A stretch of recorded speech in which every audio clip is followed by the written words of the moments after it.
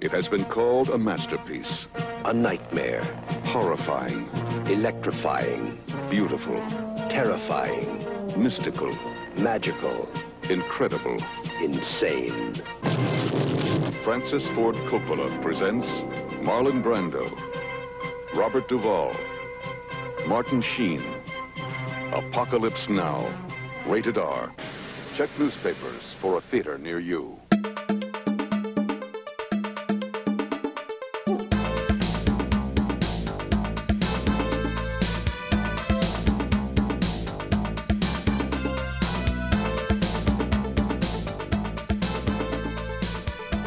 Welcome back to another episode of Reconcinimation. I'm John Diner. I'm David Munchak.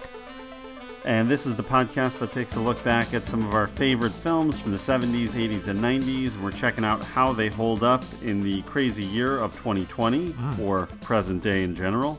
And today we've got a doozy.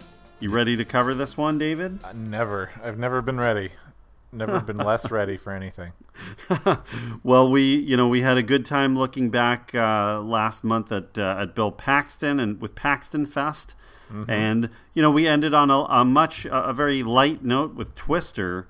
So I figured let's get real dark and deep. Yeah. Let's go back to 1979 and look at Apocalypse Now. Apocalypse Now.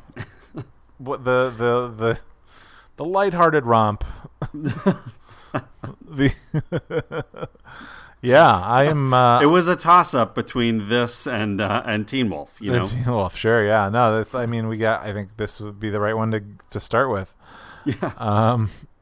Yeah, I am. I don't know, man. They, you know how I am with things. Like, don't they teach entire film courses on this movie? Like, are we?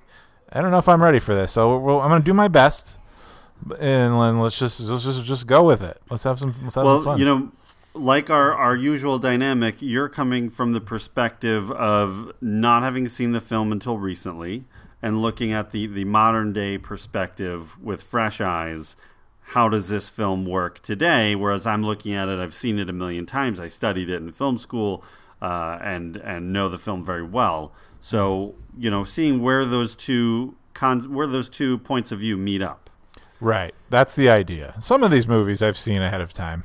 This one, yes. I'm just going to jump right in. Saw it this week for the first time. But I've seen bits. I have seen portions of this movie. I don't know when and why and how. Mm-hmm. But no, it was never a movie I sat down to watch.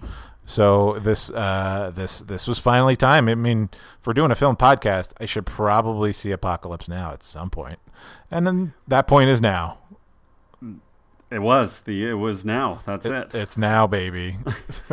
What was the reputation? I mean, obviously you heard of the film growing up as as a kid. What did you hear about it? What did you think of the film itself without having seen it? That it's like epic. It's a masterpiece. It sort of had a mythic quality to it.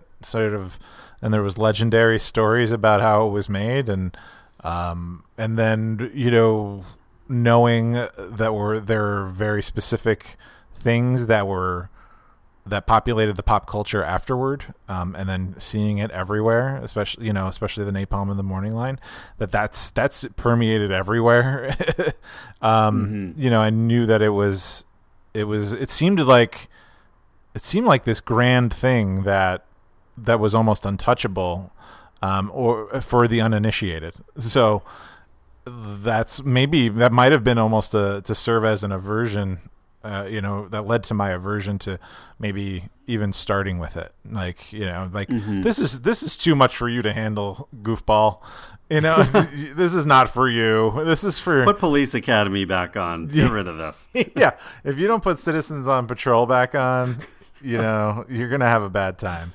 So yeah. I feel like it had such a reputation that was so big, so much larger than life. I don't know. It almost seemed otherworldly to me in that sense. Mm-hmm. But yeah, I understand that. Yeah, that's what it felt like. Yeah, I was a bit, I think as a kid, I was a bit intimidated by this movie. Same as you. Like, I remember the reputation of this epic, giant war film that goes beyond that. And my dad used to go around quoting the "napalm in the morning" line, and it just seemed very, I don't know, too big for me to handle. Definitely for any kid to handle, but Yeah. I didn't see it until, as we've talked about before, me in my teenage years, in the summer of '96, I was visiting my uncle out here in Southern California, and he had, kind of had it with my love for the blockbuster action-y movies of the '90s. And he said, you want to go to film school? You want to learn something about film? I'm going to sit you down and show you these great films from the 70s, the 60s and 70s, and kind of school you myself. So, and this was one of them. So, he sat me down, and I was like laser focused on Chinatown and Deer Hunter and Godfather 2, Mean Streets, a crash course in all 70s films. But it was like, I was, as a teenager, I had a lot less responsibilities and stuff to be worrying about. So it was very easy to like laser focus on what I was watching. And this was one that I probably got almost maybe the most absorbed into. It was really a strong emotional reaction at the end of this movie. Like, I was exhausted. I remember just being completely wiped out. And, like, my mind was kind of blown, like, when I was finished with this. Wow. It was, it probably, took me out of reality, more than any other of the 70s films that I watched in that little session. That was probably like a 2-week session. He had me just one after another after another. Yeah. So it was intense. Well, I can see that because this is not quite like those other 70s films, that gritty realism that you sort of had. This had a level of surrealism. Surrealism? So I'm not saying it right.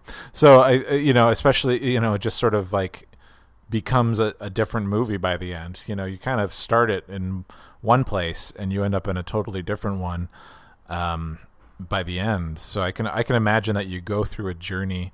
And I mean, I think I sort of felt something similar to that, but not being a child like you were, a child of the 90s at the time. It's certainly not touching my sensibilities the same way it would someone exploring brand new territory. So, but I get it. Like it is something that sort of challenges you and engages you as you move through it. Yeah, and I think it's part of that. It has a dreamlike quality that is so different from, it's not necessarily like a narrative story like, most other movies are. And even everything from the 70s, which was done in a completely different style than what had come before and what came after. Mm-hmm. But this is sort of a separate deal. It's really like its own kind of movie. To me, this feels much more like an art film than than an actual studio picture. Yeah, and it sort of becomes that, right? I mean, I guess it opens that way too, but it's almost like this blurred line. The opening of the movie and the end of the movie is this like blurred line that kind of connects it. It's almost like a loop.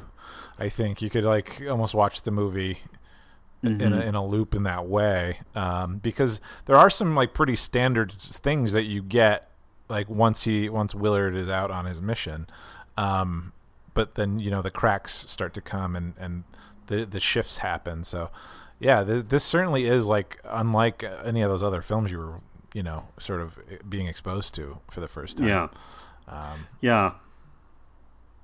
And I did, in film school, of course, we did study it for its technical aspects. We studied this for the editing style and the sound effects and the use of music and kind of combining all of those things. And we, one of our main textbooks was In the Blink of an Eye, which was written by Walter Murch, who did, the editing and the sound effects for the film. Mm. So it was, I remember freshman year, this was one of the first things we looked at, the that opening sequence and the ceiling, the helicopter blades that morph into the ceiling fan, and then the whole attack on the school with Robert Duvall's character, and that whole sequence, and just how it's really masterfully edited, this whole film.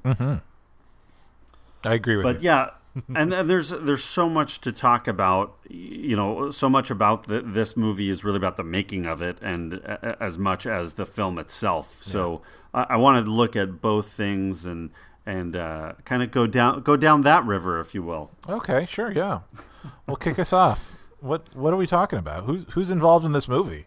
So there's a before we get into the who, I want to just set the stage of, we talk a lot about my love for new Hollywood new wave films, and that's this period from roughly 1967 through the early to mid 80s in American cinema, which was a complete change from the way the film industry had been producing films up until that point. And then again, after that, it was went in an opposite direction. But it was a much more artistically driven, the directors had this creative autonomy that never existed before that, and probably won't ever exist again to that extent.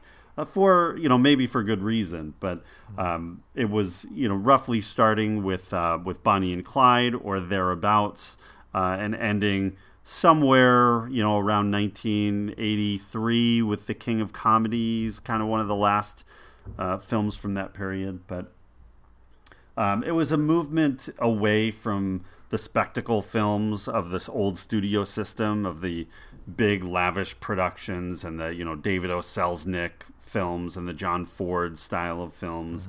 And it was a movement much more towards realism. And we always talk about, you always make fun of me for calling it the gritty films of the 70s, but that's true. No, I understand. No, I mean, it's not it's not really to make fun of you. It's just like you pick on me all the time about it. It's a nice shorthand to that description. So gritty. I've heard other people do that, to be honest, about the 70s, about movies from the 70s. Well, yeah, it's a good way to describe it. Not to say you originated it, but you're not the only place I've heard it from, so I think it just became cartoonish for me eventually. But not only are the filmmakers changing, but the audience is changing, especially with everything that's going on in the 60s. The audience was changing and growing, and it was a much younger audience starting to come to the theaters, and who were inspired by, and the filmmakers were inspired by the French New Wave, which had happened in the early 60s, and saw this different way of making films, that you can start doing it in a more cerebral way, and not this everything kind of being spoon-fed to you in this operatic kind of style. You can get much more down and dirty with it. Yeah. The studio executives who were taking over Hollywood were much younger, and you had producers like Bert Schneider, who produced Easy Rider, eventually morphing into run Columbia Studios, and so there was a big swing away from the old studio system, and how that was built, and just everything was changing at its core, and that helped with the breakup of the production code in 1966 as well. So there was much more free reign for the directors and the writers to have a creative voice than ever before. And the style of the films themselves were, it was kind of mirroring the entry into Vietnam and everything going on with Nixon, and there's this distrust, and Lyndon Johnson, this distrust of the government. The films were made to make you feel a little bit uncomfortable.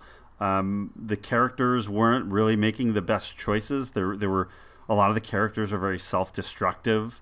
So it's, a lot of the endings were real downer endings, which weren't really seen that often before that. I think you got them in the film noir era, but besides that, it was the happy endings most of the time. The good guys win, or the guy gets the girl, and here in the new Hollywood New Wave, you're seeing a whole other direction, that these characters are self-destructing, and and ruining their chances, but it feels real because they're making choices that people actually make and making the same mistakes that actual humans make, and not this fairy tale kind of storytelling. Yeah.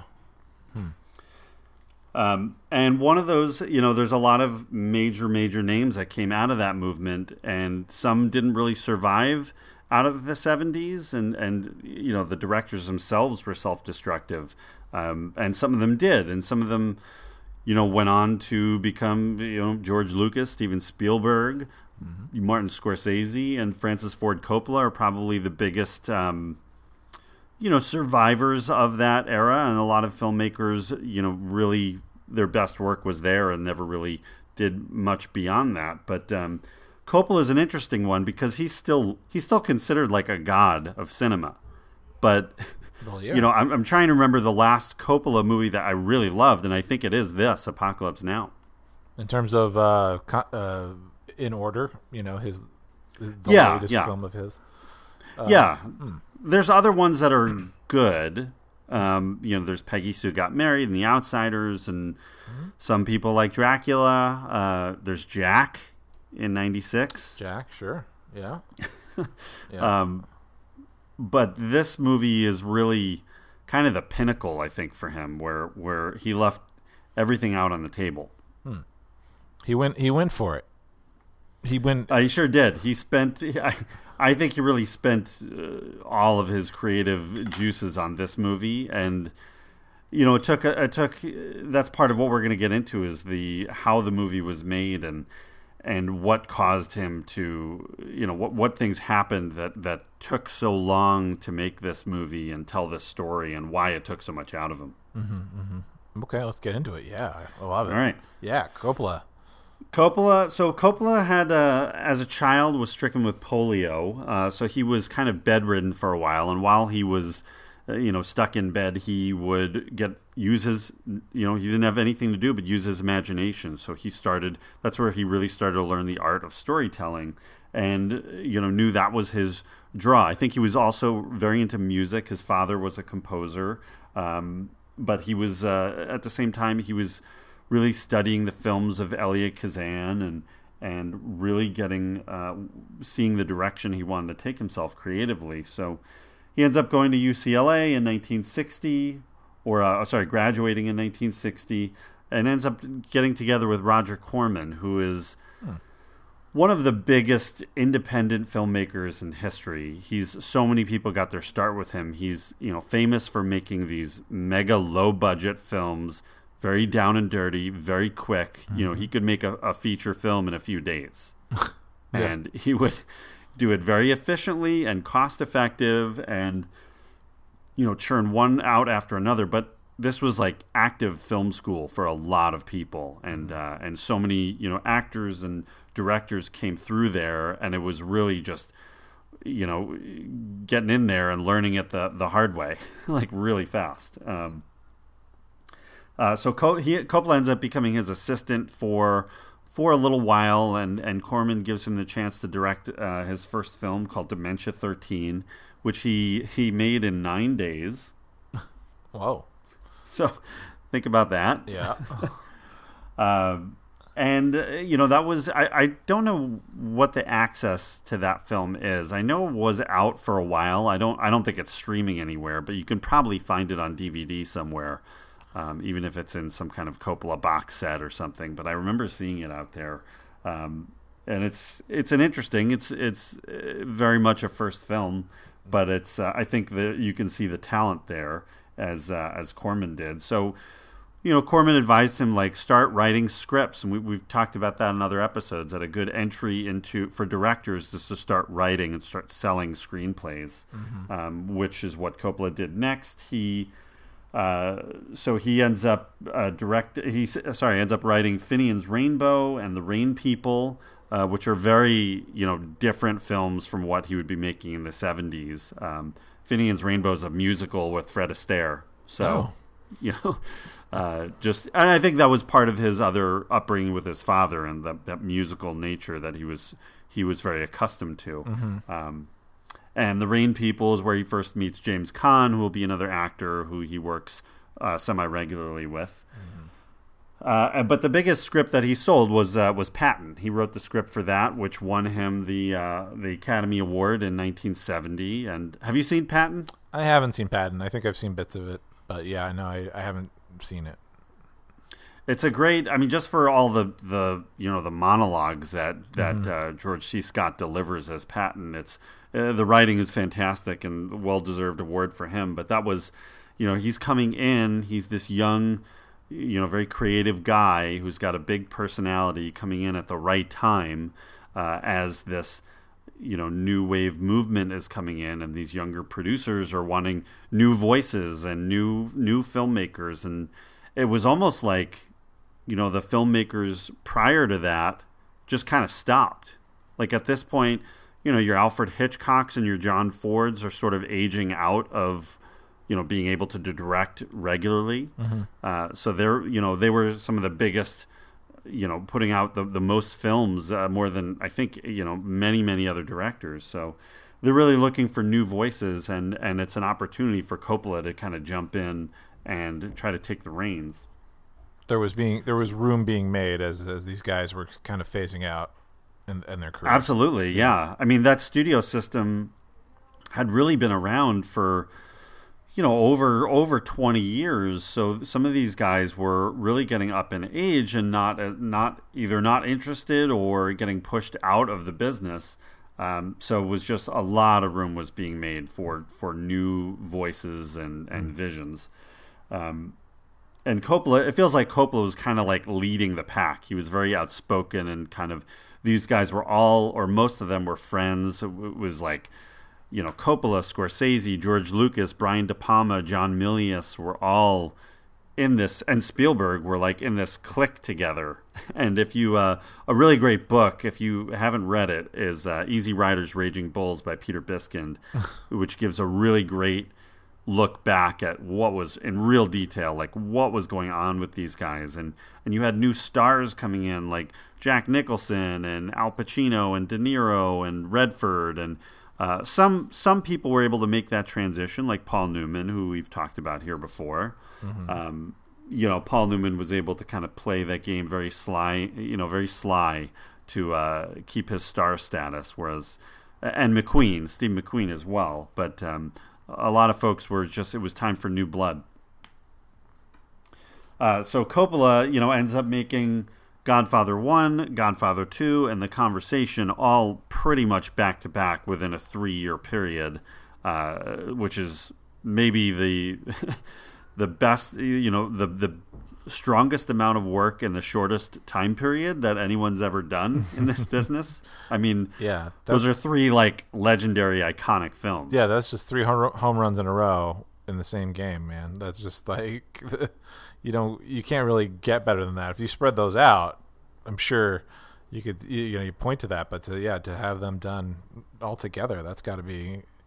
He had to be Mr. Hollywood for those couple of years, right? I mean, definitely. I think, he was, like I said, he was sort of, because of those successes, and The Godfather was, people talk about The Godfather 2 maybe being the more creative work between 1 and 2, but 1 was the bigger financial hit. I mean, 1 was, I think it, not adjusting for inflation, but was the new box office champion at the time. So, that gave him a lot of clout and a lot of power in Hollywood. And then he followed that up with Godfather 2, which was even more of a creative success and more respected.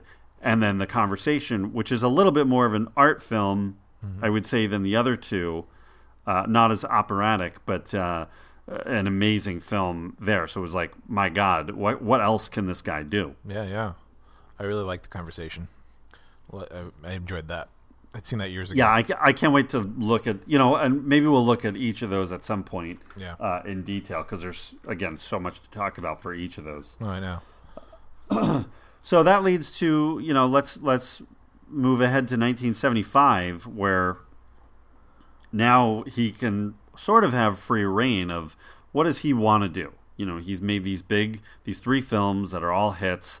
Now he's got a little more license to, dictate what his next film is going to be. So, for there was a lot of ideas always with these guys. There was ideas going around for years and years, and they all kind of helped each other out and worked on each other's scripts and would kind of give pointers to each other. And, I know like George Lucas and Brian De Palma ran casting sessions for Star Wars and Carrie simultaneously. So, like, Carrie Fisher came in to read for Princess Leia, but then she also read for roles in Carrie. On that same day? Same day, same room. Same room. Okay. Yeah. Got it. Sharing the space. And then they would, like, Lucas would give comments about Carrie, and De Palma would give comments about the Star Wars performances, and it was, like, this real mishmash. But that was going on all over. Like, they were, working together on a lot of things. And so in the late 1960s, John Milius and George Lucas are looking at adapting Joseph Conrad's Heart of Darkness, which had never been, Orson Welles made an attempt to adapt it, and it just got way too, over budget before they even started anything. So he abandoned that so he could make Citizen Kane.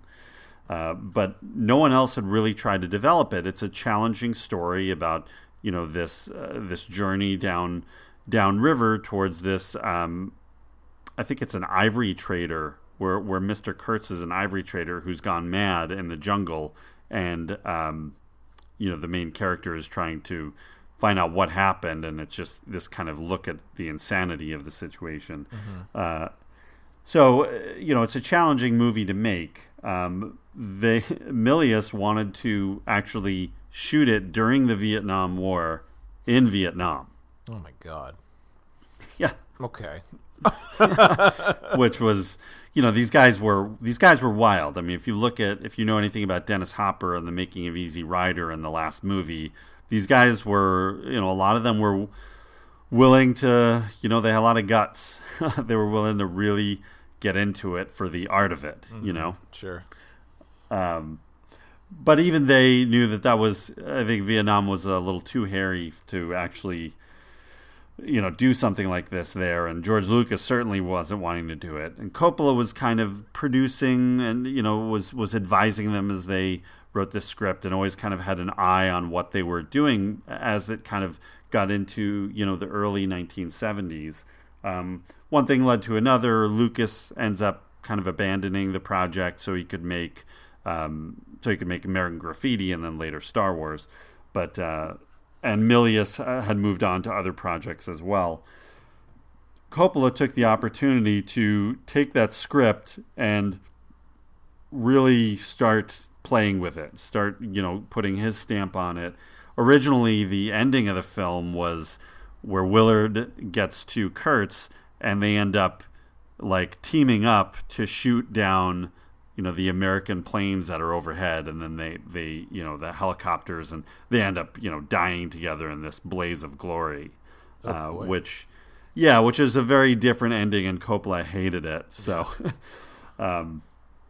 he begins rewriting it, and this whole transition from, what Milius' script was and what the concept was really changes by the time Coppola's into shooting. And it's like the ideas in Coppola's own mind were continuing to change, and he would, lose sight of like what film he was really trying to make, which, caused a lot of problems, but he ended up coming back around to it. But his goal was to just make the first real film about Vietnam. He was very inspired to be the first one to tell that, to tell a story set in Vietnam. Mm-hmm. The process of making the movie took so long that, several other films came out before his, but his is definitely the most epic. The interesting part that we're going to now kind of get into is like the parallel stories of like the story of Captain Willard going down the river to find Colonel Kurtz, and he's given the task of assassinating him essentially. And then the journey of making this actual film, and why it took 3 years, and how many problems came along the way. It's a look at the insanity of it all from both sides, as making a film and the Vietnam War itself. Yeah, it's having seen the Hearts of Darkness documentary making of after the film really opens up like it's pretty surprising how much the parallels are there and how crazy the actual production is. What did you think? Like seeing, because you watched Apocalypse Now for the first time, and then Hearts of Darkness, which is the documentary by Eleanor Coppola, or a lot of footage shot by Eleanor Coppola that tells the story of what the making of the movie was like. What did you think? What did you think about that, having just seen them? It's I don't know. I mean, like like my immediate reaction to it is sort of like, it's kind of unbelievable that this took the scope and scale that it did over the time that it did. Like, I don't know if I saw so much him going so crazy. I mean, it's there for sure. He is losing his mind over doing this, but it seems so self-inflicted on so many levels that, I mean, I'm not sure. Yeah, it is in a lot of ways. Yeah, I mean, I don't know. I mean, I know things happen that are out of his control that would drive anyone mad, but I mean, it's kind of astounding that it took as long as it did, and he doesn't seem like he seems like a pretty well put together normal guy who understands like his process and things. So it's kind of it's a little bit of a mystery to me, like how it ended up this way, in a sense. Mm-hmm. Like, not a mystery because it's all right there, but it's sort of, no, I think, did he have some sort of reputation about him that this makes sense? I mean, I wouldn't know that, if like this is kind of, were there difficulties with the Godfather films and the conversation? Oh yeah, there was definitely problems with the Godfather for sure. I mean, more of like, he's an artist. Coppola was an artist, and he really immersed himself in the world of the project he was working on. Yeah. And he really would stick to his guns and really put everything was on the line with the Godfather. I mean, they had, Paramount was all over him and was against almost all of his creative decisions. And they even had another guy on set, like ready to, when they fired Coppola, that he would just step in the director's chair and finish the movie. Wow. There were still enough studio executives who were working in the studio, but not really ready for the kinds of films that these directors really wanted to make, and that the active producers wanted to make. So when they would start, but they wouldn't realize this till they would start seeing footage. It's one thing that a script is a script, but once you see the dailies coming back, and oh my God, what is this? Like, well, this isn't the sequence this isn't how the sequence reads. It's because now you've got real, creative visionaries telling these stories and making it more visually dynamic and not so straightforward like a lot of the studio films previously were. Mm-hmm, mm-hmm. And that's no fault of the filmmakers from prior generations. It was just, that's the way it was. Sure. But, this one especially, like, Coppola really put his heart and his mind into this, into the making of this, and his own finances. I mean, Paramount greenlights the movie in 1975 with a $13 million budget. That budget is going to be gone very, very quickly because he's so ambitious in what he's trying to do. They decide to shoot the movie in the Philippines because it looks, almost identical to Vietnam. Yeah. And he made a deal with Ferdinand Marcos that he could use the military equipment, the helicopters and all of that gear was at his disposal. But the only catch is that, if something comes up, they were basically had their own military situation going on in with the South Philippines. So if he needed that equipment back, Marcos could call it back. Even if they were in the middle of a shot, they would just go. Yeah. Which is a problem that would come up several times for him. Yeah, I guess that puts you behind a lot, and if you're struggling to really get that perfect shot and changing things every day and rewriting and all that. I mean, to add like so many outside influences to how you can even accomplish it. I can see it's gets kind of maddening on that. Yeah, and Coppola's own journey through this. I mean, he doesn't really have a strong ending. You know, he knew he didn't want the ending that Milius had, but he doesn't have a great ending to replace it. So as he's making this movie, you know, it's kind of parallels like Willard's journey down the river, and the deeper they get into the making of the movie, the deeper the problems are, and the more problems that are coming up. And then, you know, like any film production, once you get into it, you're into it, and there's a lot of money on the line, and there's a lot of responsibility, and especially when, you know, your heart's in the project, you're not going to give that up. Right. Yeah, and that's what we see here. Yeah, there's no really any room to compromise at that point, right? From the artistic side. I mean, and they're halfway around the world, so it's got to be, you know, easier to sort of just kind of make your case from that far away and keep it going. Yeah, I mean, pretty quickly, right after they get there, they've cast the movie. He's made a deal with Marlon Brando, who's one of the biggest at the time, one of the biggest legends in the business. You know, he'd been around since the 50s and really sort of was one of the pioneers of the method acting technique, where he would just like live in as the character even off camera while during the whole production of a film, and it was really brought a certain level of intensity. It was him and James Dean and Paul Newman did that for a while, and then once The Godfather came out, Brando kind of went to like this epic, godlike level as far as performers go. And his appearances would get fewer and farther between, but he was a major name, and I think he's top billed in this movie. Oh, is he really? I didn't even remember. Yeah, I think the order is Brando, Robert Duvall, Martin Sheen. Wow. So, really trying to capitalize on it. But they make a deal for, I think it was $1 million per week for 3 weeks of filming. Oh, wow. So, and this is made, this is based on their relationship from Godfather 1.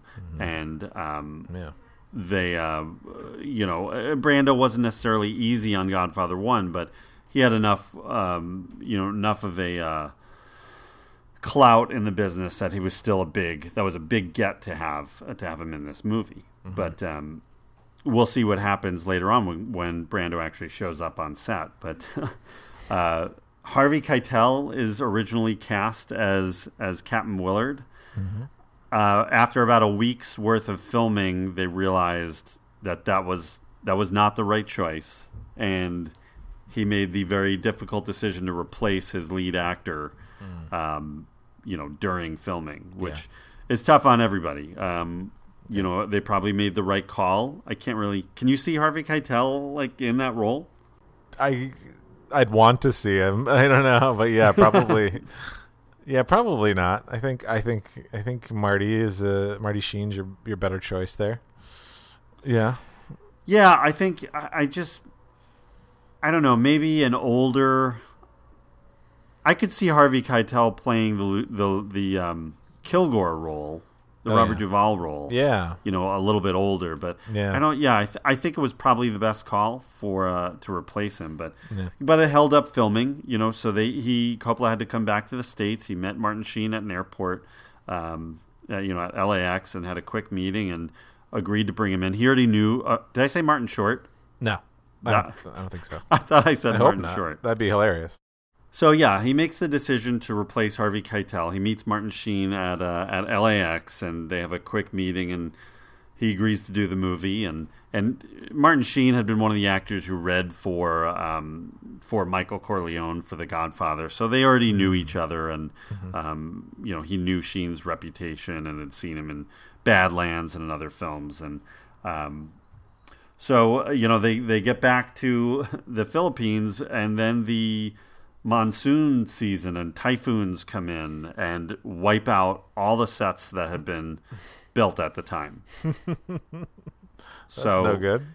Yeah, so there's, yet another hurdle. And you're going to see, like, this just keeps kind of happening. So, the big set is the Kurtz compound set deep in the heart of the jungle, which were this giant statues and everything, and very expensive. And this typhoon comes in and destroys the whole thing and destroys several of the other sets and everything. I think they're weeks down where they can't film, and they have to just wait and wait and wait. In the meantime, he's still trying to figure out the end of this journey and what how this is all going to work out, because he's really, the story is inspired by Heart of Darkness, but it's not a really telling that same story. No, and it can't be, especially on this backdrop of the Vietnam War. I mean, you gotta alter it, like especially if it's like, what are you trying to say here? What is this war doing to our people, or to any human person? And to sort of like try to crystallize it down is a monumental task, I can see. So yeah, I mean, if you're shooting this like just giant thing with all these delays that nothing's going right, things are being very experimental, getting hours and hours of footage, and you still don't know what the ending is. Yeah, okay, all right. Now that we're talking about these things, like, makes a little more sense. Or he's slowly losing his goddamn mind. Yeah, it's just on regular film shoots. When there's a delay, it's frustrating, and then when you have major delays like this, where there's weeks have now gone by where you're not able to film, and then with Ferdinand Marcos calling away the helicopters that were so essential in the first half of the movie, they would be mid-shot and they would just go off and be gone, and his hands were tied, like he couldn't. There were days where he just couldn't film at all. That there was nothing that he could do. Right. In the meantime, Paramount approved the $13 million budget, but the catch was anything beyond that, Coppola had to pay for himself. Oh my God. So by the end of the movie, it had ballooned to a $31 million budget. Oh my gosh. So he put up 18 million of his own. Yeah. He mortgaged his house, his vineyard, his property, everything he had. Yeah. So, if this movie wasn't a hit, he was going to sink himself and probably United Artists as well. Yeah, I mean, in today's dollars, that total budget of 30 is probably around 100 and some. I think I was looking at knowing inflation calculators and stuff like that. I think it's around 100 and some. So right. If you're talking about him putting up way more than half, he's putting up more than 50 million of his own dollars in the 70s. Like yeah. So it's like everything bananas. Everything he made from The Godfather 1 and 2 was going right into this. Yeah, exactly. They started filming in February 1976, and they finished, I believe, in March 77. So the whole process, I mean, normally it was supposed to be a 16-week shoot, which is 4 months, and it takes 13 months. Mm-hmm. Well, and I saw that it's at the end of everything, it was 240 some hours of footage was shot, I think, for the editors. Yeah. So, I mean, what's the typical? You went to film school. What's the typical amount of film you would shoot for per minute of like actual on-screen film? Isn't there some sort of metric, some sort of like average of, for every minute of screen time, it's probably 10 minutes or something, or I don't know, maybe less than that. I don't know. Yeah, I'm not sure. I can't remember what the ratio is. It's been so long since I worked with actual film. Yeah. But there is. He's just shooting a tremendous amount of footage, and it's the whole process is just getting rapidly out of control. Mm-hmm. It's one thing after another, and constant delays on set as well. The next big hurdle is Martin Sheen had a major heart attack. Yeah, and he had to disappear for a couple months, right? Yeah, he was gone for like I think 6 weeks. 6 weeks.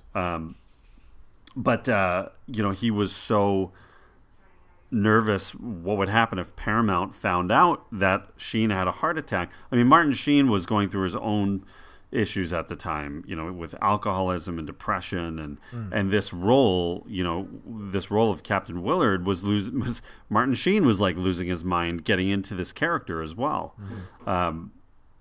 So, he has this heart attack, and Coppola does not want word getting back to Paramount that it's a heart attack. Otherwise, they would come in and just shut the whole movie down, and that's it. Oh, yeah. So he has his assistant, you get word back to them that it's heat exhaustion, that he, he basically passed out from heat exhaustion. He's in the hospital. He's fine. And then it was like, you hear him talk about it on Hearts of Darkness that, if Martin Sheen dies, we'll deal with it then. I'll get another actor in and we'll reshoot everything. Yeah. He's like, I'm already in over my head anyway, so what does it matter? Yeah. Yeah, just go for broke here, like whatever it takes. How did you feel about the opening sequence with where Martin Sheen is both in reality and Captain Willard are, that drunk, moments of insanity of him in his hotel room? I think it's good. I think it makes a lot of sense to sort of establish this post-traumatic stress over what he's already done. And that narration sort of helps frame it that, he's become part of this. Like the war is part of him now, and that's where he kind of belongs. But but I think he's struggling with like the man he is before the war and what the war has created for him. And then, which sort of like just sets it up perfectly of like, and now this is the guy they're going to go send to take care of Kurtz, who's gone completely insane over the war. Right. It's just setting up like there's a real chance that things are going to go real bad for Willard. So it's a little, and I think it sets the tone for like there's going to be like sort of this surrealism to come. Where because once he gets his mission and the assignment, it's sort of like this kind of, I don't know, like a straightforward kind of like Western kind of movie or something, it's like kind of. Well, it's the central part of the movie is his just journey. He's going from, it's really kind of like the Odyssey. He's going from one point to another and encountering all these different people, and certain sequences feel more. Yeah, I think that's a good word. Is surreal than others, and that opening is definitely. It's like you're in his mind almost as you see right when you meet the character, he's already lost his mind to a certain extent. Yeah, like you're already the pump has been primed for anything that like goes wrong with him. He's not just some guy. He's not just some soldier taking a mission. Like he has already lived through these traumas, and instead of depicting them, we sort of just see him from an outside view. So I think it's effective for it for sure. Yeah. And I'm a big Doors fan, so I think the end. Oh, you are. That is just a brilliant choice to have that be sort of the theme of this movie. Sure, you're a Doors fan. Oh yeah, big time. Oh God. Okay. Sorry, it's not Oingo Boingo. You should be. I would have loved if Oingo Boingo was in the beginning sequence. Next time we're allowed to be in each other's presence, I'm going to make you listen to Doors songs. Okay, yeah. Sorry, my wife won't let you come by anytime. So she just doesn't want visitors right now. Yeah. Yeah, and how about Harrison Ford, huh? Young Harrison Ford. He's in the movie. Were you like so happy to see Harrison? I don't know. Yeah. Okay. Yeah. He's, sure. I like Harrison Ford for the most part. I always thought it was so amazing. Like he looks. So this movie, he shot his scenes probably right before he filmed his scenes for Star Wars. But he looks like a baby in this movie. Yeah. He's very clean cut. He's got that. He's got the. He doesn't look like a brigand or a rogue. He's a colonel or whatever he is, and he's. You catch his name too? Lucas. Yeah, it says Lucas. George Lucas. Do they say George in it? But yeah, it's G. Lucas. Oh, yeah. G. Lucas. Yeah. Oh, that's right. So yeah. That's cool. That's funny. Like, that he actually. But that's where and this is the scene where they give him the assignment, and you hear the famous line, "Terminate with extreme prejudice," which was actually delivered by Jerry Zeismer, who's Coppola's first AD. Oh, okay. Yeah. Yeah. Yeah. But yeah, Harrison Ford had been obviously has a relationship with George Lucas, but he was in American Graffiti and he was in The Conversation as well. So he was sort of another player for Coppola here, as was G.D. Spradlin, who's amazing in The Godfather 2. He's the one who actually gives Captain Willard his orders. Ah, right. Yep. Yeah, and then they start their journey down the river. We meet the rest of the cast along on the boat. And we get to the Colonel Kilgore. Is it Colonel Lieutenant Kilgore? I can't remember. But the Kilgore sequence with Robert Duvall, who is incredible. I'm a big Robert Duvall fan, but this role is like iconic.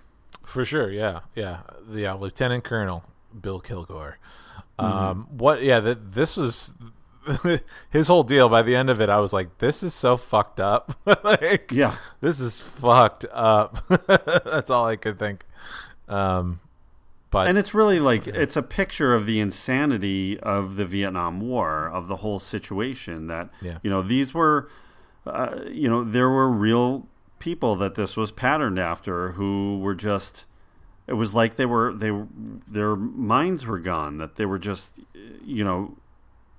they would do this brutality and just destroy these villages and these people, whether they were innocent or not, and then like just want to party on the beach. And so much of his motivation is just clearing an area so they could have their beach party at night and go surfing. Yeah, he loves surfing. It's so funny. It's like his big attachment to Sam Bottom's character was that he's an LA surfer dude, and he's well known. So then like Kilgore just gloms onto him, like, yeah, and he's talking about the waves and just like super into surfing. Like these LA guys, these West Coast dudes, they're gonna find the massive waves wherever they are, and how it is, and it's just, and it's so funny. They land in a spot, and then there's people getting shot and killed, explosions, all that. And Kilgore he's not even paying attention about his own life. Like, it's just all this destruction has to happen so they can catch some gnarly waves. And it's a very, and you sort of just, you're in the same boat, I think, with Willard. Like, as much as Willard has done some horrendous things in his own career, he's still like watching this with like, he's just taken aback by the whole thing. Like, I don't know. Yeah, well, Willard is definitely representing you, the viewer. I mean, he barely says anything in this sequence, and he's just watching, and you're just kind of in awe of the level of insanity and chaos that's around him, and that's coming in Kilgore's wake. And he's this giant personality. I mean, Robert Duvall is not the biggest physical person, but this character, he seems huge to me. Like he's like 7 feet tall and this giant man, and that's just the way he's able to create that personality and that persona. He sort of represents like the Cyclops in the Odyssey, that sequence. But it's an amazing performance by Duvall, and the scale of this sequence. I mean, you get the Ride of the Valkyries playing, and his joy, it seems like, at destroying this village, and that moment where the guy's got his guts hanging out, and he gives this lecture about how this man can drink from his canteen any day, and then before he even hands him the canteen, he gets distracted by Lance and the surfing, so he just walks away. He respects these guys as fighters, even though he's coming in to clear them out, and then there's those weird moments that it'd be so funny if it isn't so horrific. Exactly. Yeah, just like that. Ugh. And as a production, I mean, you can see the scale of how they shot this. These are extremely wide shots of this whole entire beach, these massive gunfights going off. explosions all over the place. So you can see how that budget is just like boom, boom, boom, boom, boom, Yeah. you know? And then that, you know, when they lay the napalm down in the jungle, is a massive explosion. And, you know, Duvall delivers the I love the smell of napalm in the morning line, which is, you know, there's several like iconic lines in this movie, and that's another one. Yeah. So, you know, as you can really see by this sequence, I don't think in the script, in the planning stage, they were really intending this to be as big as it was. But like everything with the film, once they're there and, you know, looking at these locations and actually planning out the shots, you know, everything is growing. Everything's getting bigger and bigger and more and more and more. You know, Coppola's just constantly calling for more supplies, you know, special effects stuff, and you know, that he's going to need that are all like unplanned and over budget. It's just getting much bigger than he anticipated, and this is a really good example of that. You know, quickly they're $3 million over budget, then 4, then 5, and then it's just, you know, as that pressure is compounding with it, that's, you know, just making it even harder for Coppola to tell this narrative story, and it's just veering further and further away from that. I want to talk for a second about the various versions of this movie. Now, I know you have not seen the Redux or the Final Cut. Nope. And I've seen them. I think my preference is the theatrical cut, which is what you saw. And which is the shortest version of the movie. The other versions, especially the Redux, you know, add these very long sequences, you know, that are massively extended. There's a really long sequence where they come upon this French plantation. These people that have been there, you know, long before the Vietnam War and when it was occupied by France, and just won't leave. They have their own compound and their own sort of mini army there, and you know, their boat pulls over and you know, spends quite a bit of time with this family, and there's this, but the whole sequence is like, it's literally covered in mist, and it's probably, I want to say it's like a 20 or 25 minute sequence where he's with this family, and Willard kind of has this kind of romance type thing with the woman living on the plantation, and it's a very bizarre and probably the best example of like why this movie feels like a dream. So, you know, the Redux version, which is almost an hour longer total, really makes, like, this really feels like that dreamlike quality.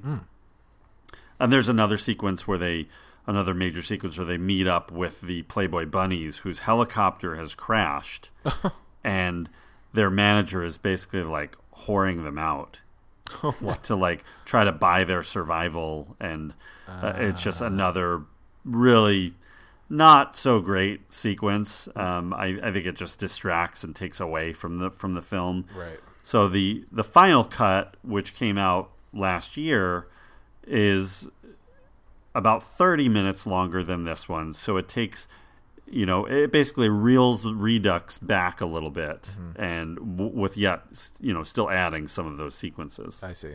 Okay. So I think the Final Cut is worth checking out. If you're a big fan of the film, Redux is definitely worth checking out too. It's just, it's a bigger commitment, and I don't know. It was very. It's a lot. You got to be ready for it. Okay. You get strap in. Here you go. It's a lot. How do you feel about the other the characters on the boat? So yeah, the people, the folks escorting him. You got Chef. And Did you kind of buy them as you know, realistic characters in this world, or were they kind of like caricatures?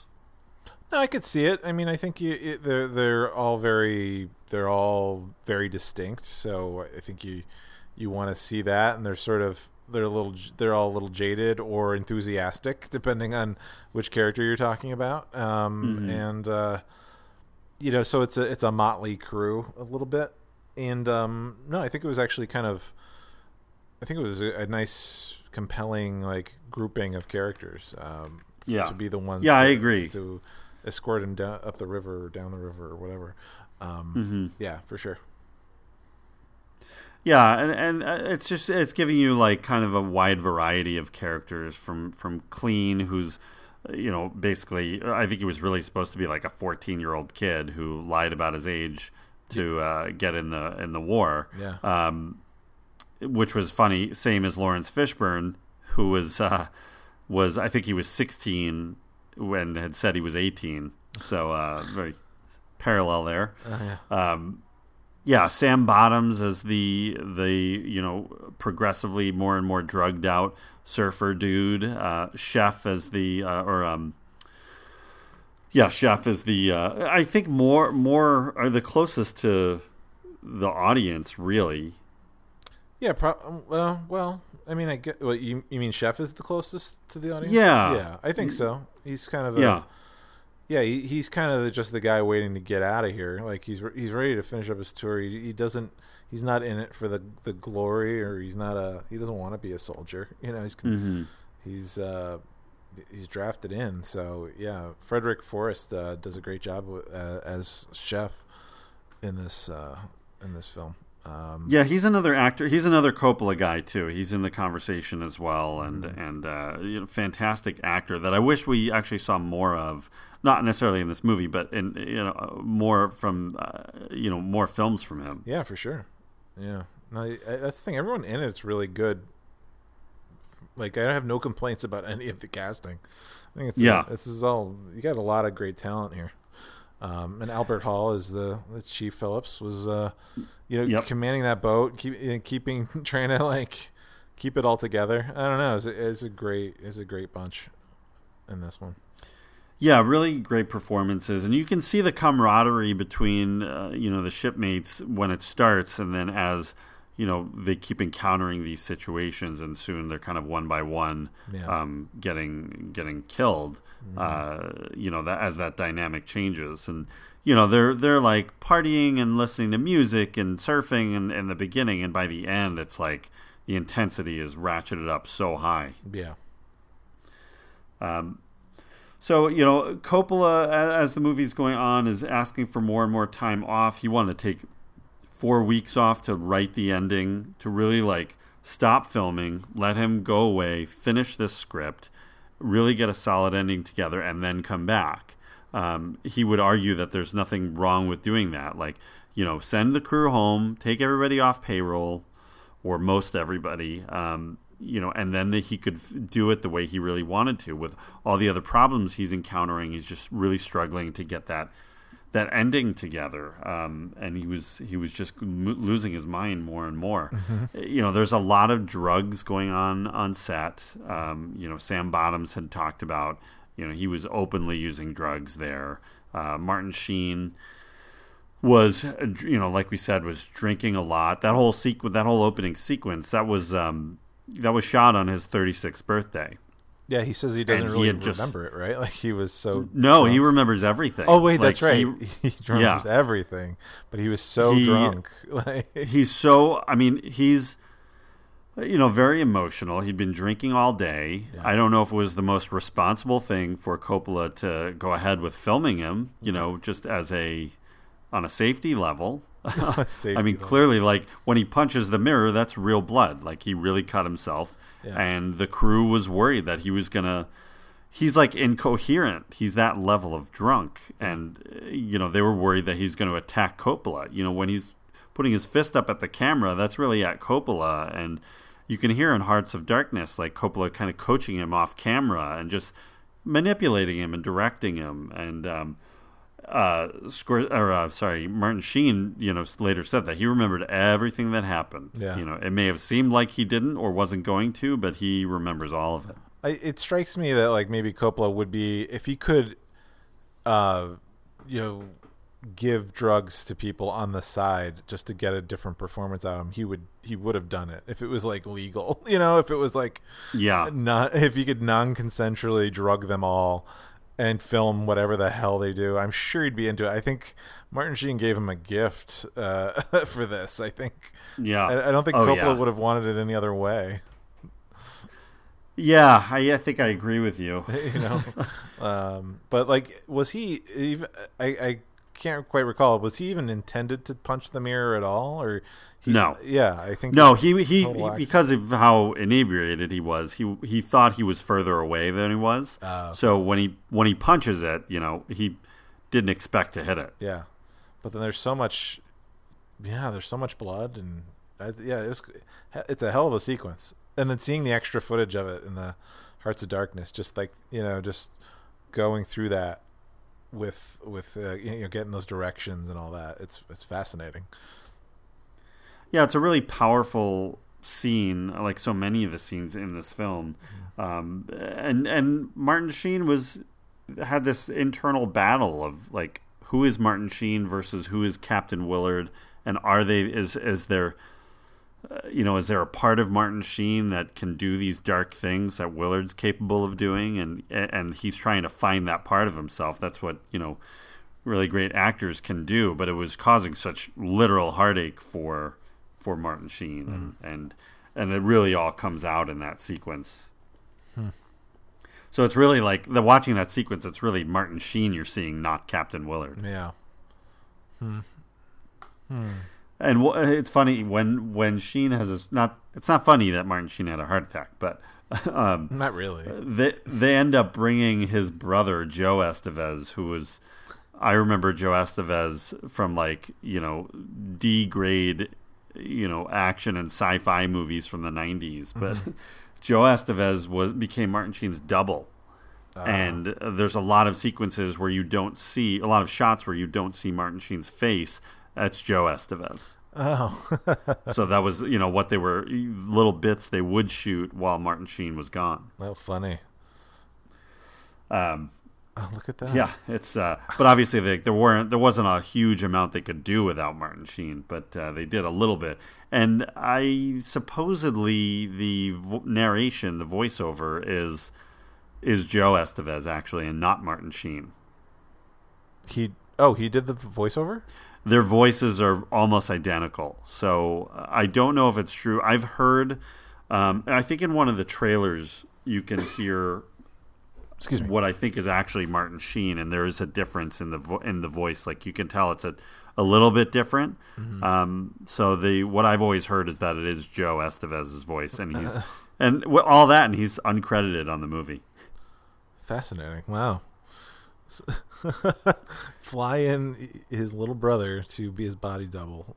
Yeah, that's hilarious.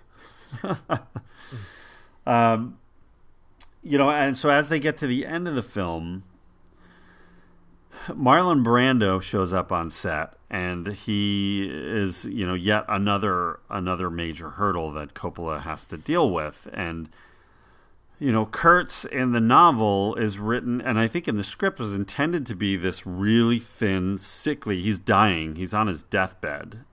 So he's not really like up and about, and he's like his discussions with Willard are sort of like his last act. But Brando shows up about almost 100 pounds overweight, and he hadn't read the script. He hadn't read Heart of Darkness. He understood very little about the character, and ends up spending day after day of just Coppola, Martin Sheen, and Brando just going over the character and over his background and who this guy is, and Coppola just reading the novel out loud to Brando, and really it's totally unprofessional, and what Brando did. And in the meantime, the guy's making $1 million a week. He was supposed to be there for 3 weeks and is now extending that more and more and more. So every week that goes by, that's another $1 million for him. What a jerk. Frankly, what a jerk. Yeah. And he would, a lot of the dialogue that Brando gives is all just improv and just kind of a stream of consciousness. Yeah. He's just kind of spewing. And a lot of people say, some of the editors who have seen all this footage said a lot of it was just absolutely brilliant, just brilliant, poetry. a lot of it was not usable at all. And then Coppola found a way, to dig through all of it and really start shaping that madness back into something. But it was really not what was intended, and just another thing Coppola just had to deal with on set. So this whole sequence is just, just creating more and more problems for him. Is it, so, I mean, like, having to go through this entire process. I mean, this is the last thing they shot, more or less, right? Or like, pretty much. Yeah, everything with him and his giant compound and everything like that, and then so to like get close to the finish line, and then the other hurdle is, well, Brando shows up like overweight, not looking like he's supposed to, unprepared, having to do all this work to get him to where, all the work he could have done before he showed up. That's got to be maddening, right? That's gonna it's got to drive a director mad. Yeah. And not only that, you throw Dennis Hopper at his still at his peak kind of craziness. Oh my god. On a lot of drugs, fast talking, not taking direction. Coppola's trying to deal with both of them. Initially he had more sequences of the photojournalist, who's, Hopper doesn't even have a name in this story. Yeah.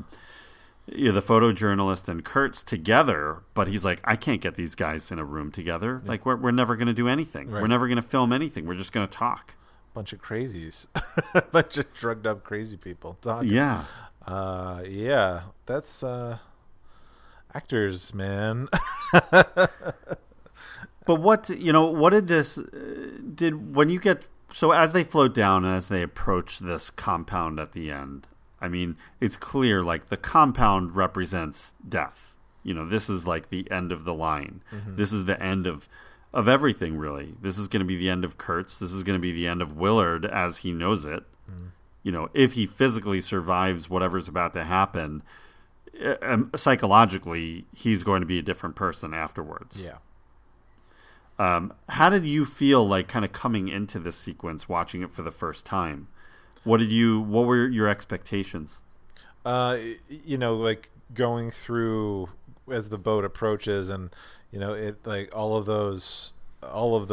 his followers who were on the water, and sort of allowing him in. It's like he's going through this gate. Like, it was like he's going through a portal. Like, that's what was my first thought, was like, this is a portal to another world, like another, dimension, the afterlife, whatever. Like, it's the outside world is not relevant. So I thought, I thought it was, gorgeous. It was beautifully shot. And just the design of it all, was fantastic. So it's such a contrast from, sort of the beginning of the movie and these guys giving him his mission in this room and eating a big steak or whatever the hell they were eating, the shrimp and all that. Yeah. And it's just sort of like, and like, this is what they have no idea what to expect, that's up there. So, and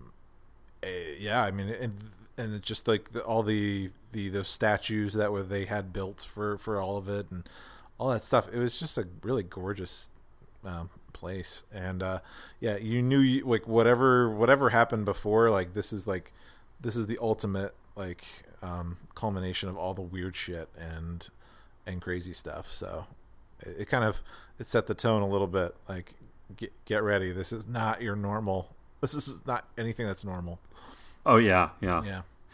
And it's funny that Coppola set out back in the beginning when he was wanting to make this the first film about Vietnam. His intention was to make an action movie that was more of a blockbuster action movie that he could sell. He just wanted to sell tickets to. That was his first desire for this movie. And it's so funny to see how much that changed, because this couldn't be further from that by the end.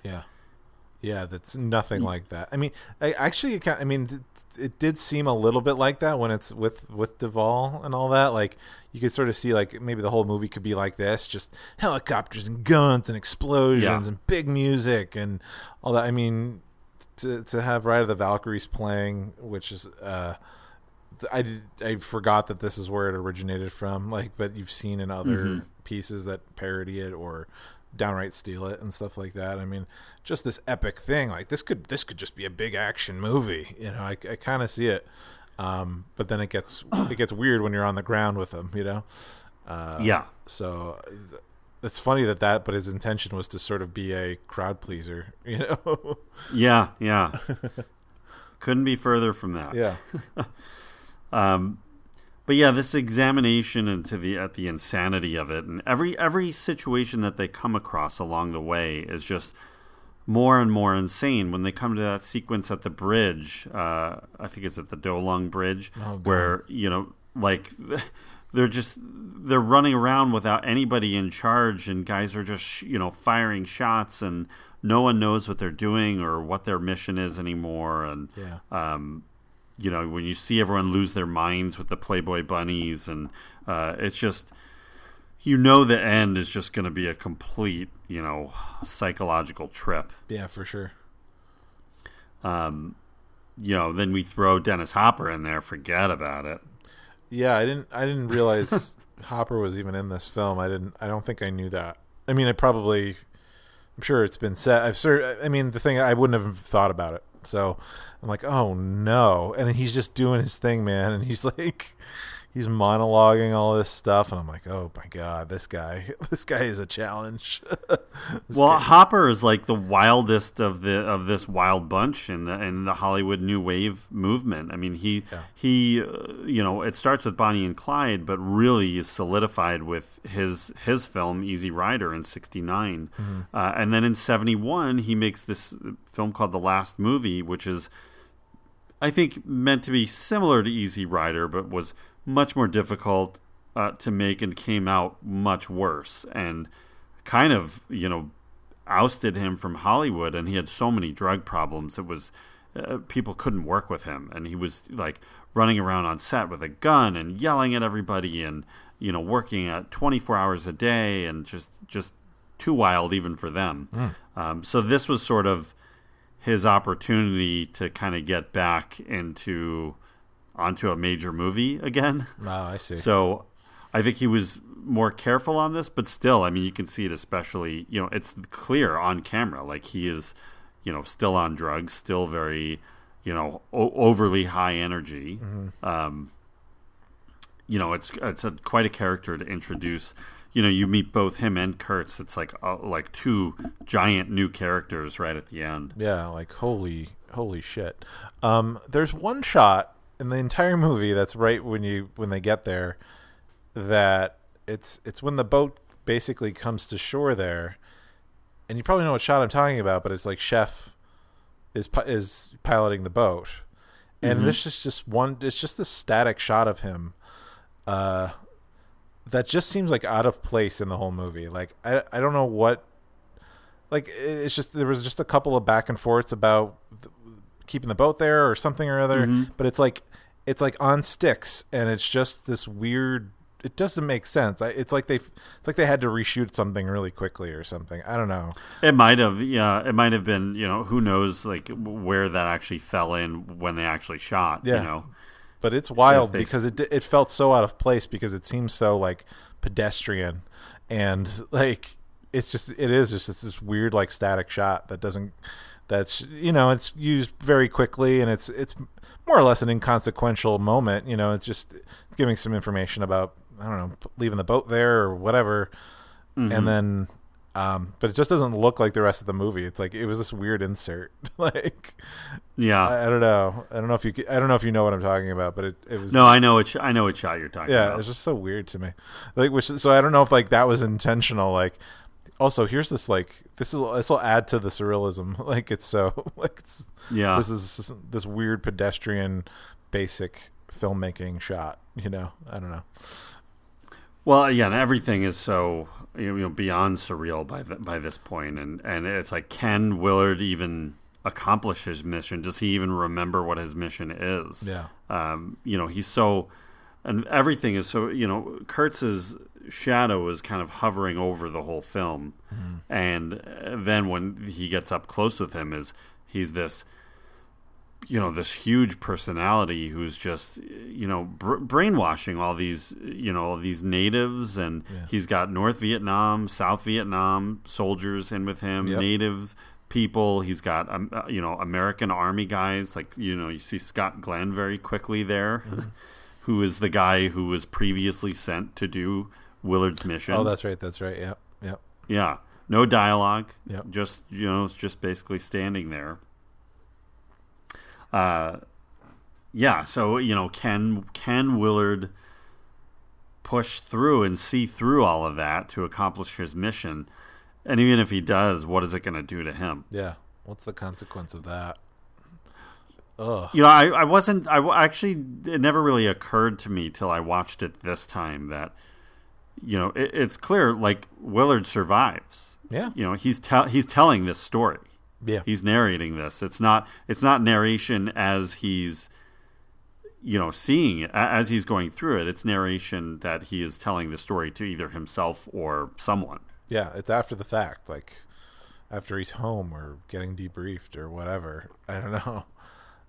Reliving these moments of that I didn't realize, I didn't know if he was going to make it, and so that he gets him and Lance out of there. Like I thought he was going to leave Lance there. Honestly, but the fact that he had this awareness, I think the easy ending here is like he takes over, and becomes the new god of it. Yeah. But something he doesn't get fully swallowed up in it, and I'm not sure if it's obvious why he doesn't buy into it, because it seems like he's on that road, on that path. I think he's always able to acknowledge that Kurtz is insane. Yeah. And because he's been able to acknowledge that, that's the one thread that's keeping him from going over the edge. Yeah. Clearly this is the death of Captain Willard and his rebirth. Yeah. And yes, he has this, after he spoiler alert, kills Colonel Kurtz.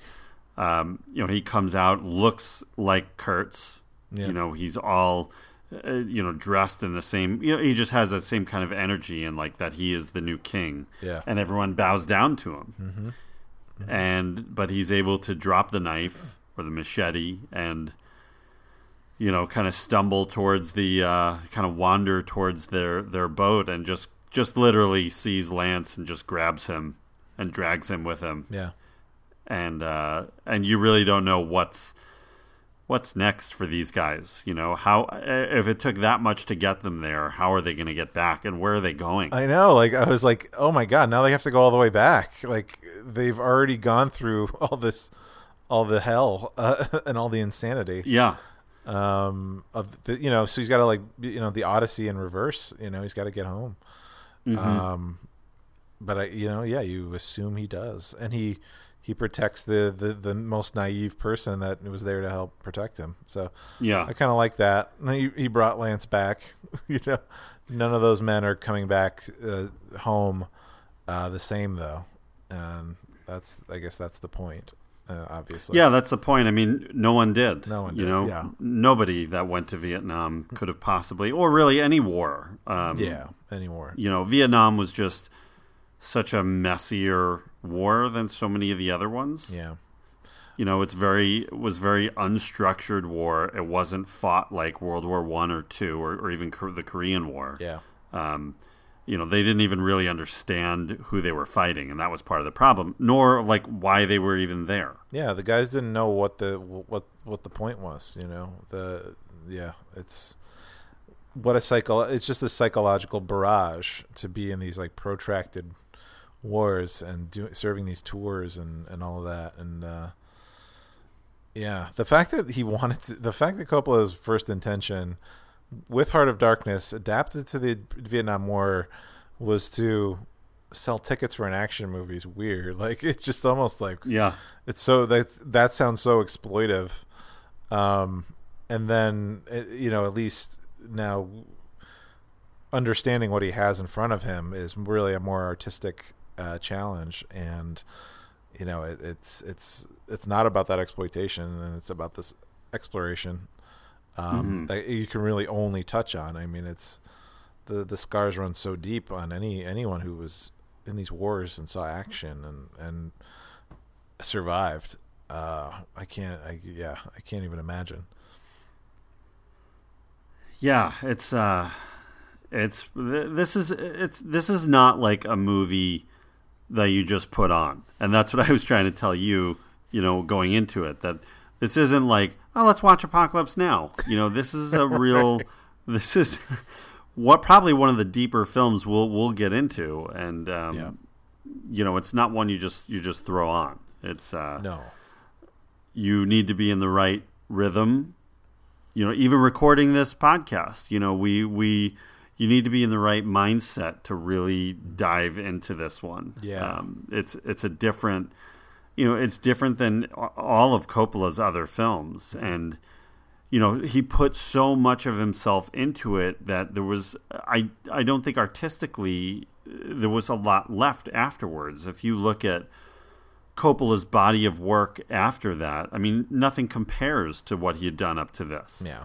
And I'm not saying that even this is his best, because, I think most people would agree probably Godfather 1 or 2 is his best work, but this is his most, he put all of himself into this. Yeah. Yeah, a true artist, and exhausting everything he's got from that. Yeah, I mean, it's what else can you say? I mean, that ending sequence, like they hired the Ifugao tribe, which was local to that region. That's a real tribe. And they, again, the production immersed itself in with that tribe's culture, and you can see footage of them doing these ceremonies together, and the sacrifice of the I think that's a water buffalo. That was, they really did that. And Eleanor Coppola filmed it and, showed it to Francis. And then he's like, they got to redo that for the film. Like, that's got to be in the sequence somewhere. So things like that he would just on the fly just add in. Yeah. That was a tough, I remember especially the first time I saw it, that was a tough thing to watch happen. Yeah, that was, I was blown away. Like, I was really glad to see the documentary, that it's part of the these ritual celebrations and things. And I mean, it was slaughtering the animal to be consumed. It wasn't just like they're not just killing an animal. It was to feed them all, right, and all of that. So it was for a purpose. So yeah, it served a purpose. So I'm sure the same thing could, you could say, like, they slaughtered it for food, but like, I'm like, you don't just slaughter animals for a movie though. Like, like, right. Is this in the script? Yeah. Like, and clearly it wasn't. So of course not. But so yeah, it was the live slaughter was a little uneasy, but I'm not necessarily complaining about it, but certainly, there's a lot of things in the film that aren't necessarily easy to watch. When the boat comes across that other boat on the river, and they slaughter those people, and it was violent, and it was just disturbing. It was so disturbing, and I don't know.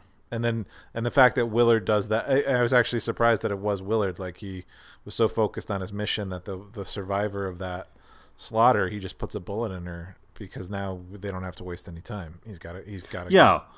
Well, Willard told them not to stop that boat. Yeah. They stop it to inspect it for something, and Willard's like, no, that's not our mission. Don't stop. Yeah. They do stop, and they get into this situation and end up shooting everybody on it. And it's like, well, now this girl's dying.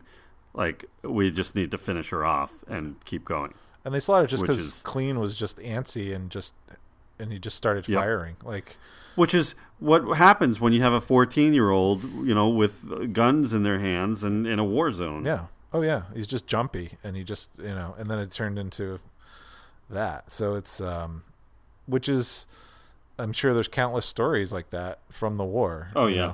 Yeah. I mean, the average age in Vietnam was like 19. Was it 19? Yeah, it's crazy. I mean, that's how many really young people were there. Jesus. I can't imagine all the idiots that graduated from high school giving them a gun and putting them to war. Yeah, that's what it was. I Yeah. mean, there's a lot of reasons that war was such a mess. Yeah. But yeah, and I think that I think he achieved that goal though of like getting that same feeling of the insanity of Vietnam in the film. Like I think that does come across. I think you get that tone for sure. Yeah, it's funny how it is sort of like an anti-war film without really trying to dive into like sort of the senselessness on a macro level, like the reason why these wars happen or anything of that nature. It's anti-war because of what it does to the individual, and the scarring and the effects beyond that, and and the choices you're forced to make, instead of like sort of like that they're. I mean, I guess you get it with when he gets his mission that, they're all just sort of beholden to their orders and like people who are way more in charge, way higher up the chain, making these guys do these things. And it's not necessarily made explicitly as like anti-war, like I'm going to make an anti-war film, but he uses the backdrop for that psychological exploration. Yeah. And I think you could kind of co-opt it, like as like, this is why, like this is not too far off from reality. Yeah. Considering what happens to our veterans and after they come back from seeing this kind of action and the psychological problems, the depression, suicides, abuse, addictions, all of that. I mean, I mean, they're not prepared for what they're going to deal with. Yeah. I don't know. I've not been in the army or I have not been in a war. So I can't speak firsthand, but from what I know, it's how can you prepare for this kind of thing? Right. How can you be prepared for these choices you're going to have to make in these horrible situations? Yeah. That's why the military, trains you the way they do, and just do as you're told, don't question, just do this, and that's your goal, and don't think about the rest. Yeah, I mean, you have. Unfortunately, it doesn't work. Humans don't work that way. Right. Well, I mean, we don't work. You can't break someone down and put them back together to 100%. So to prepare for like the things that are just inhuman, and yeah, I mean, you've got to. They put up psychological barriers to help to cope while you're in it, but which kind of like makes it all kind of, I don't know. To then go to the parallel of Coppola's like driven to insanity, is a parallel to the story. I mean, at the very least, we can at least make a parallel to the story, but it's nothing compared to the actual horrors that happened. So right, I'll give like the comparison to Willard's Journey. But that's as far as I go. Like he is. That's kind of why I was phrasing it that way, because Coppola compares it to Vietnam. It's like, it's not life and death. Other than the water buffalo, like there's not like life and death happening. Yeah. Maybe close with Martin Sheen, but so let's put in the proper context. But yeah. So they finally finish the film, and there's an unused sequence where you can see it on the DVD, where they blow up the Kurtz's compound. They've called in the air raid, and he amazingly escapes before that hits. So, but they were going to use it over the credit sequence, but then didn't. So you could see the whole set being just destroyed. It took him another 2 years. So they finished filming in 1977, in March of 1977, and the movie comes out August 15th of 1979. So he spends the next 2 years editing the movie. Oh my gosh. So, I mean, this ultimately, though, this is like this is definitely top 4 war film. Sure. For me. In no particular order. It's Private Ryan, it's Platoon, and Full Metal Jacket. Those are, and there are other movies relating to wars that are amazing, like Coming Home is a movie you should see about the after effects of coming back from in that one it's from Vietnam. Should we talk a little box office? Not that the movie's about money, but should we see how it did? Let's see how it did. Yeah. So it ends up costing about $32 million. We talked about that. It was released August 15th, 1975.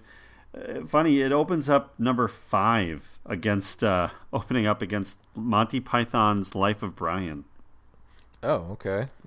So it doesn't, that first week doesn't open well. It's also behind Star Wars, North Dallas 40, Alien, and The Life of Brian. So it comes in number 5, but ends up, having a really long run in theaters.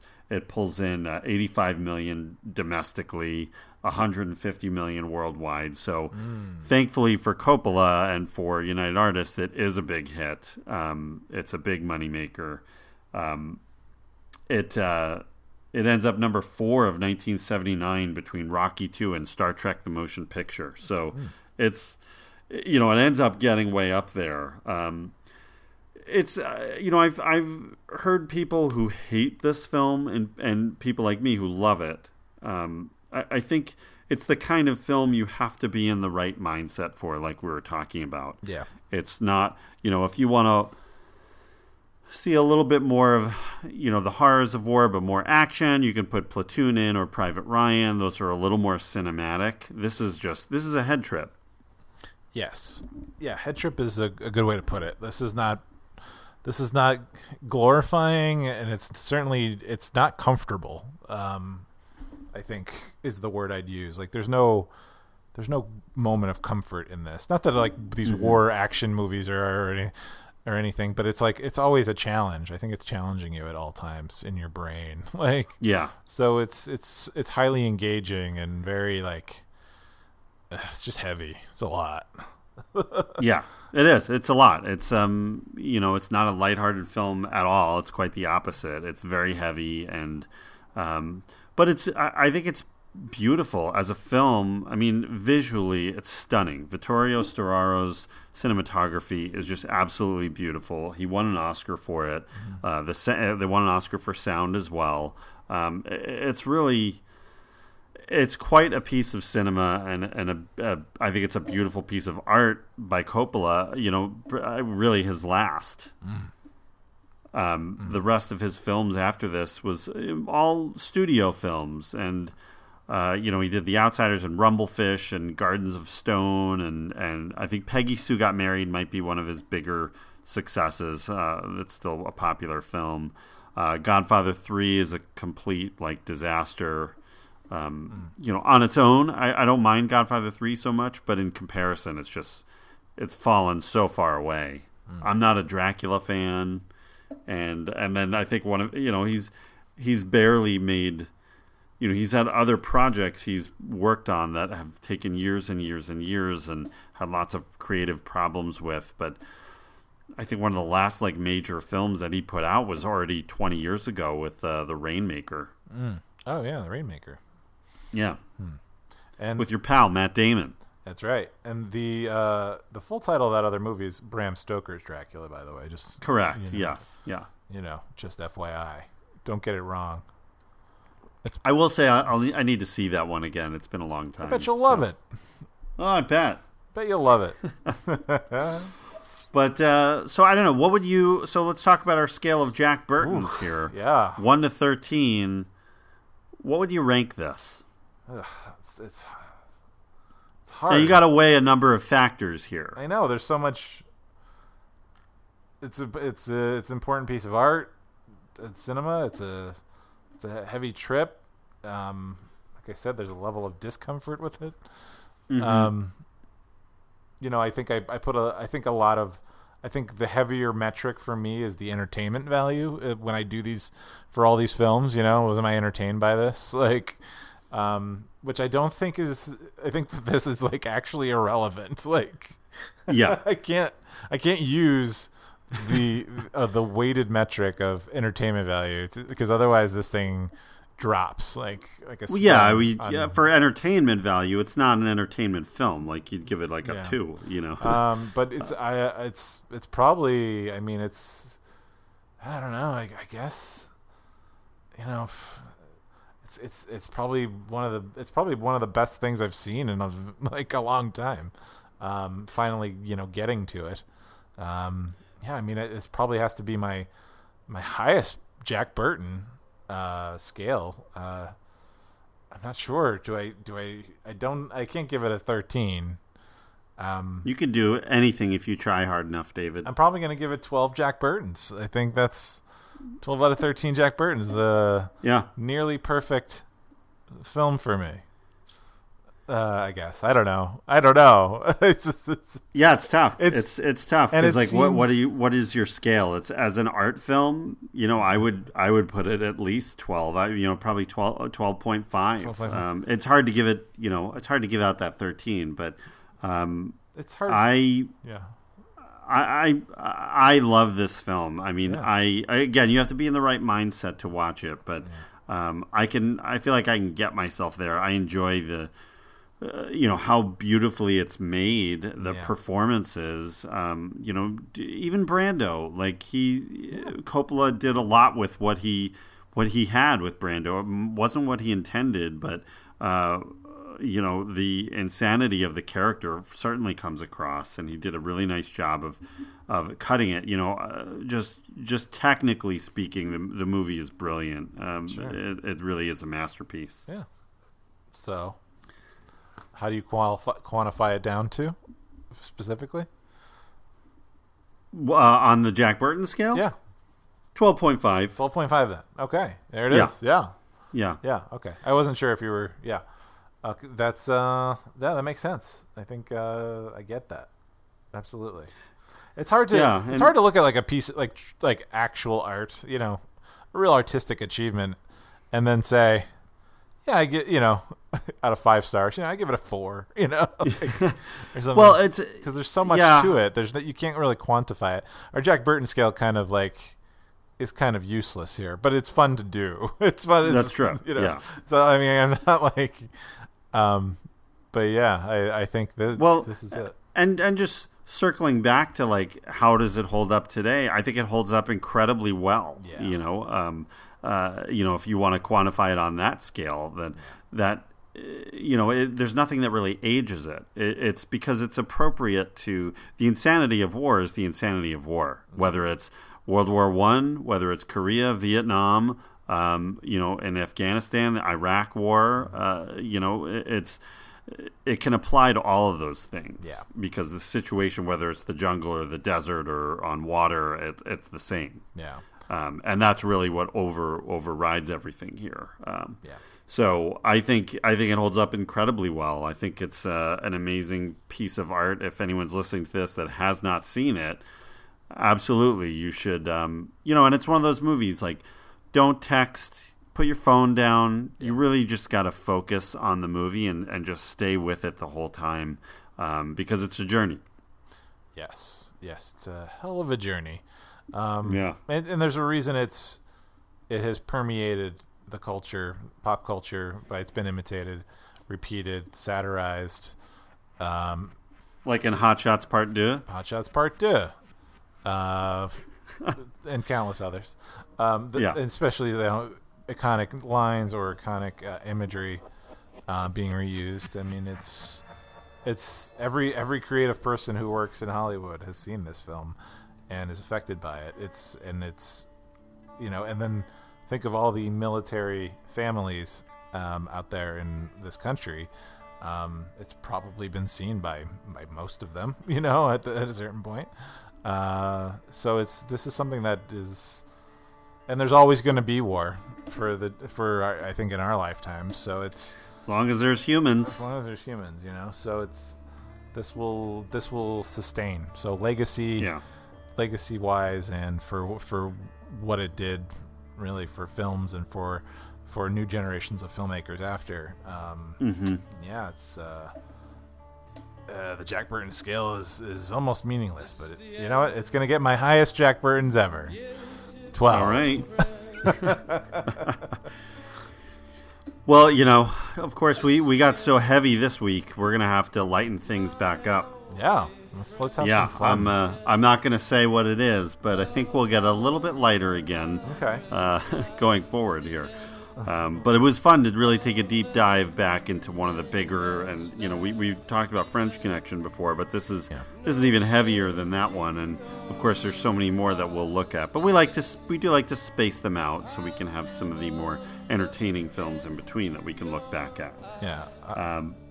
I appreciate you could hold my hand through this whole thing, and quite literally, this is the one time we're in the same room recording, and you've been holding my hand the entire time. True. So I appreciate that, because that has soothed me to get through this discussion.